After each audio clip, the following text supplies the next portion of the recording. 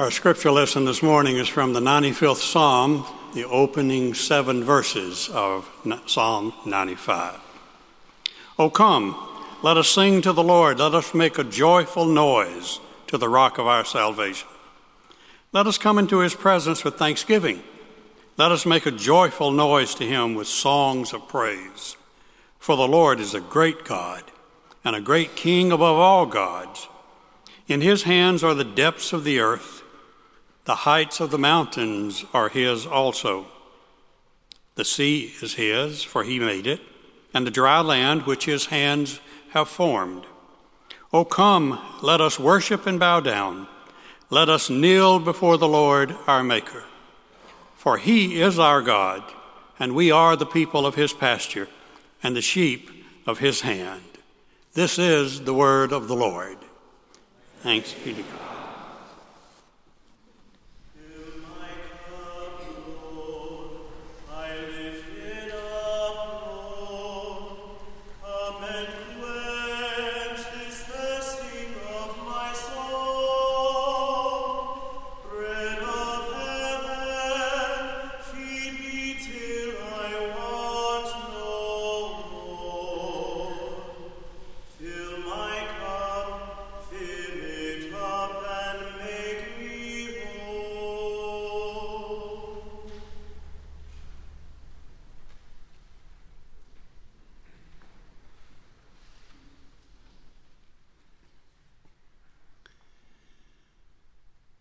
When you hear the word worship, what image comes to your mind? Imagine that most of us think of a place where we have experienced the presence of God in a real and powerful way that thrilled our hearts and led us to praise God. Maybe the image was in this place, on Christmas Eve with a lighted candle in your hand, standing and singing Joy to the World.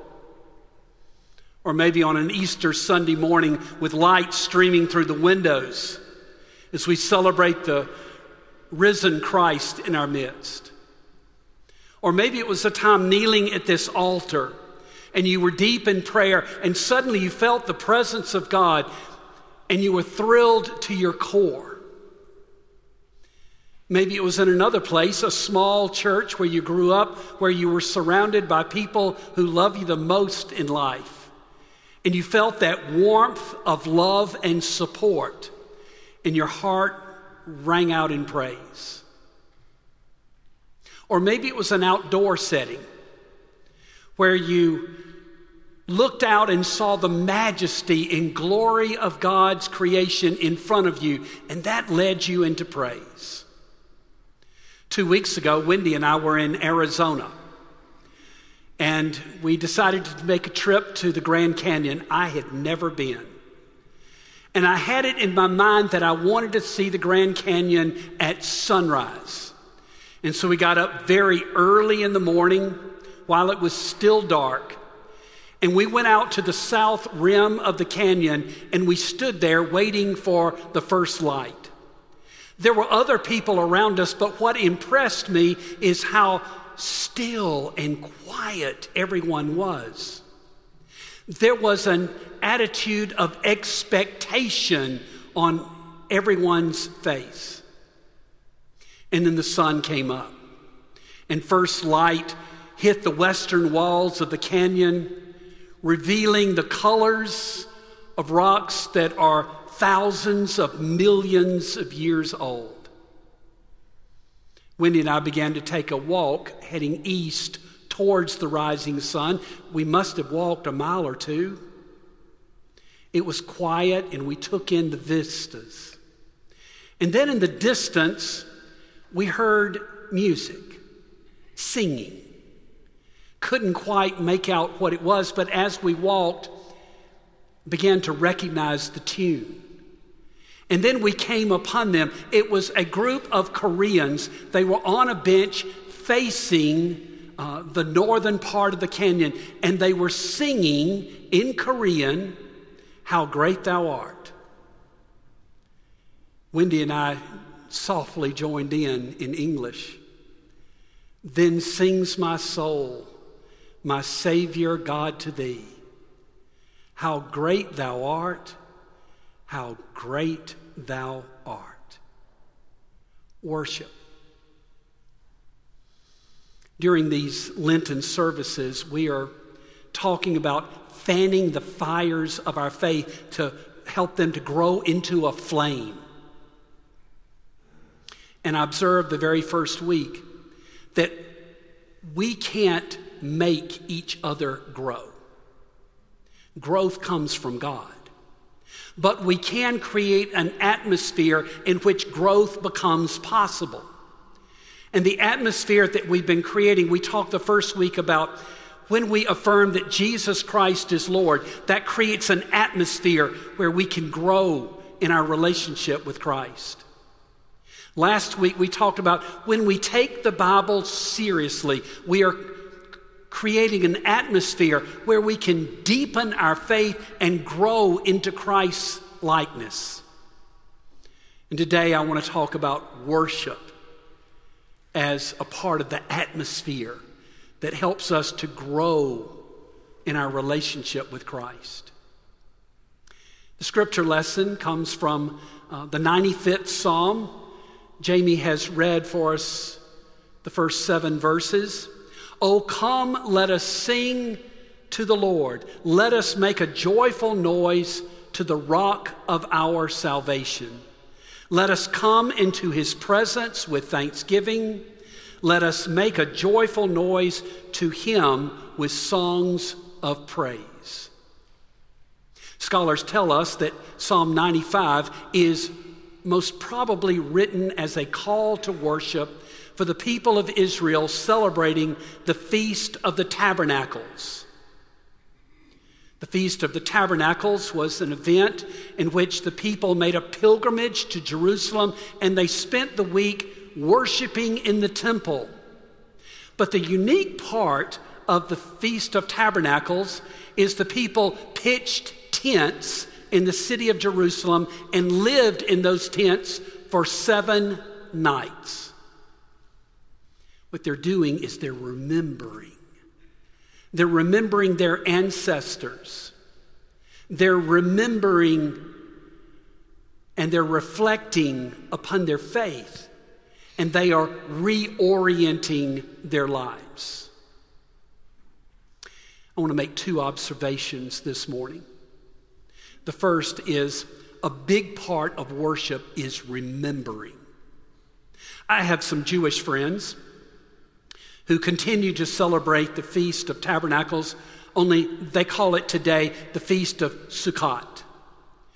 And the interesting thing is that they pitch a tent in the backyard and they sleep out for 7 nights during the Feast of Sukkot. They are remembering their ancestors. They're remembering those who left Egypt and were on their way wandering through the wilderness to the promised land and how they lived on that journey and how they were being formed by God during those 40 years. They're remembering other ancestors who made pilgrimage to Jerusalem and lived in the tents. And they are remembering their faith. A part of our worship is remembering. When we come into this sanctuary, we are filled with reminders of our faith. When we come in with the procession, the first thing that I see when I walk into this sanctuary is the rose window. It reminds us of God's creation, the maker of heaven and earth. I then see the cross and the table. And I'm reminded of God's love for us in Jesus Christ. For God so loved the world that he gave his only begotten Son, that whoever believes in him should not perish, but have eternal life. We remember his Last Supper, where Jesus said to his disciples, "Let not your hearts be troubled. You believe in God, believe also in me." We remember that God's grace, which is prevenient, justifying, and sanctifying, is offered to us. And we see the font remembering our baptism, that we are included in the family of God. We are God's children. We gather in this place Sunday after Sunday, and we remember who we are and whose we are. And I think that remembering is extremely helpful, because the world tries to tell us a different narrative. They tell us that who you are is defined by your achievements or your failures at work. You are what you do. The world will tell you that you are judged on the successes of your children. In other words, you are the parents of your children. That's how you're judged, how your children act. You are judged by your reputation, what people think of you and how they label you. Or most harshly, you're broken and you cannot be fixed. We need to come into this place because that's the world's view of us, but God has a different view. Worship reminds us who we are. We are the children of God. We are chosen people, a royal priesthood, a holy nation, God's own people. We remember that. I think that it's easy to forget that sometimes. I think that in the world we get caught up in living our lives and we forget. I may have told you the story years ago, but when I go on vacation, there's an Episcopal church right around the corner that I tend to go to on Sundays. And one Sunday I heard the priest tell a story I don't think I'll ever forget. It was about someone in World War II who had been trained for a particular mission. He was going to be dropped behind enemy lines. He was going to do reconnaissance, preparing for the invasion of the Allied forces. And he was going to get word back so that when the invasion took place, they knew the lay of the land. Well, he was trained and he was equipped for this mission. They flew him back over enemy lines. It was the dark of night, and he prepared to parachute out of his plane when he bumped his head on the way out. He lost consciousness for a few moments. The parachute deployed and delivered him safely to the ground. He was in the right place at the right time to fulfill his mission. And no ill effects for the bump on his head except one thing: amnesia. He forgot why he was there. He'd forgotten his mission. He forgot who he was and why he was there. And then the priest pulled back and he said, when we walk out of worship on Sunday morning, do we bump our heads and forget who we are out in the world? I think sometimes we do forget. We forget who we are. We forget whose we are. And it's helpful to come in here on a Sunday morning and be reminded in worship. That's the first observation. The second is that worship reorients our lives. It helps us to press the reset button in our lives, make a new beginning. Our Jewish friends that are camping out in the backyard during Sukkot, they are remembering their faith. They're remembering their ancestors, but they're also resetting their lives. They're pressing a reset button every year, and they are bringing their lives into harmony with their faith. It's what we do during this Lenten season.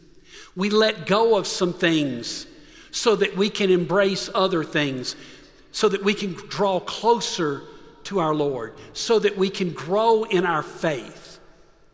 We let go and we draw closer to God in special worship services, in prayer times, in study time. And we worship God, seeking His presence. A reset. It's easy to get off track in relationships. There have been people who come to see me and they've gotten off track in their relationship. And I sit there and say, tell me what's going on. And one starts and says, work is more important than I am. The other one counters, the children are more important than I am. The other one says, friends are more important than I am. The other one says, football's more important than I am. The other one says, shopping's more important than I am. The other one says, deer hunting is more, and you know where it's going. And I sort of shut it down and say, okay, I get the point. In other words, you stood in front of each other and you said to each other, you're the most important person in my life. And now I feel like someone or something else is more important than I am. I hear that. And most of the time I point them to coaching, pastoral counseling, someone who can help them get their relationship back on track to communicate with one another. And I tend to also recommend to them a date night. A date night is a night during the week, and it doesn't matter if it's a weeknight or a weekend night.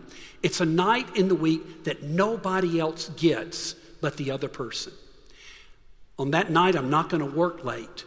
On that night, we're going to get a babysitter for the children. On that night, the friends aren't going with us. On that night, I'm not watching the football game. That night is yours. And what happens on that date night, it is a pressing of the reset button every week, reminding the other person, you are the most important person in my life. And we begin to live that. And the relationship gets back on track. That works in our relationships with one another. And it also works in our relationship with God. Worship puts us back on track in our relationship with Christ. John Wesley, the father of Methodism, spent most of his life, as you know, in England. But there was a time when he and his brother Charles left Oxford University and came here to America with James Oglethorpe to help establish the colony of Georgia. They set sail for Georgia in December of 1734. December is not a good time to take a cruise across the Atlantic. That's when the winter storms take place, today and in Wesley's day. And as they made the journey across the Atlantic, winter storm after winter storm after winter storm hit them. Wesley was a very disciplined person, John Wesley. He would wake up at 4 o'clock in the morning to pray, to read the scriptures. He fasted twice a week. He devoted himself to good works for other people. He was a kind and considerate person. He considered himself a dynamic Christian. But these storms shook him to his core. In short, he was afraid of dying.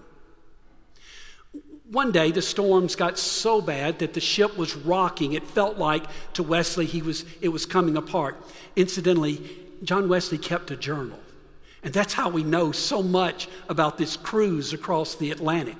He wrote every detail down.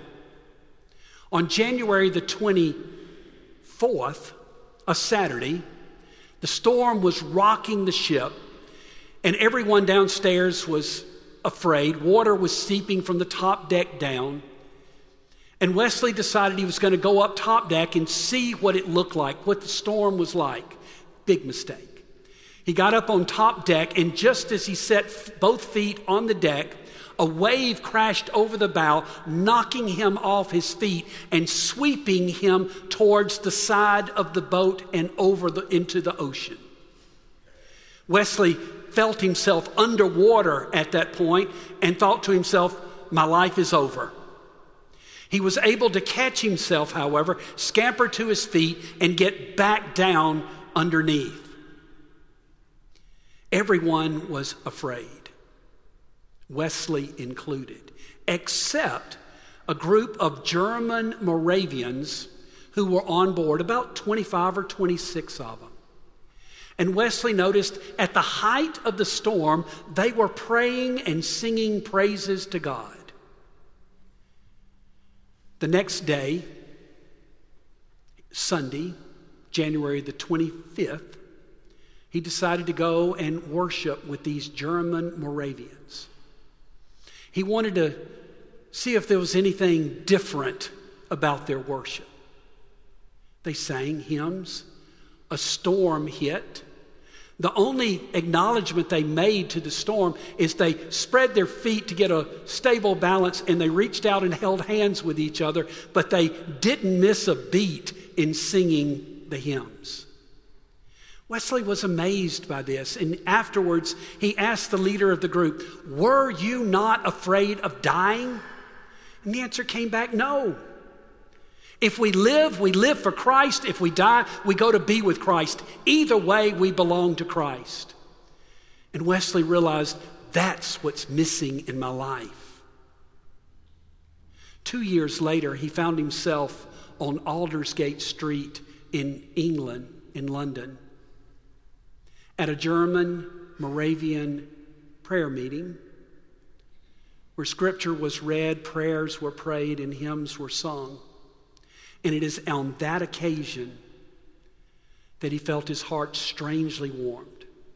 He felt he did trust in Christ, Christ alone for his salvation, and an assurance was given him that Christ had saved him, yes, even him. Wesley learned something about worship. He learned that when you worship God and live in the light, you can sing in the rain. He also learned that the way to get through a storm is by singing praises to God.